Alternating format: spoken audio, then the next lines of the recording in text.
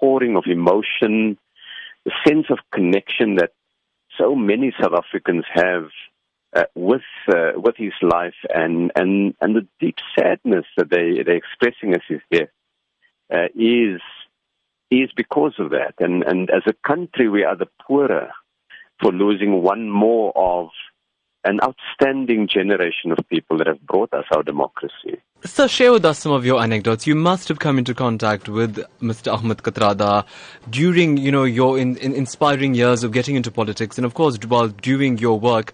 What did he say to you? Well, the first thing that I always found in dealing with Uncle Kathy was just the enormous integrity, but the quiet, dignified way in which he carried it with him. In all my years in both the movement itself and in government, he's never come forward and asked for anything. All of what he did in the struggle because he was living out his beliefs and his principles.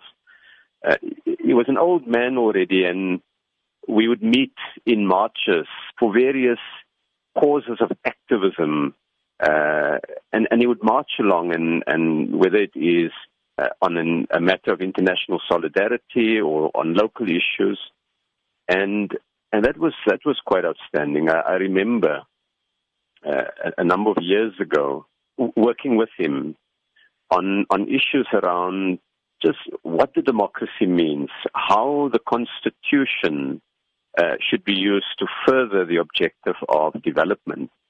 And what Uncle Kathy shared with me and with other colleagues is this fierce sense that what we fought for must benefit poor South Africans, that the life we're building mustn't be for our benefit as representatives in government or in the ruling party. It must be for everybody. He was always advising and talking about best practice, even to his last days, where he was critical of the ANC, the very movement he so proudly served.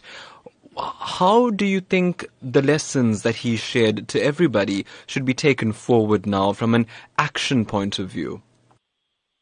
I think for me it's that integrity and courage matters, that if you really love your movement and the history of liberation, we have to stand up for what is right.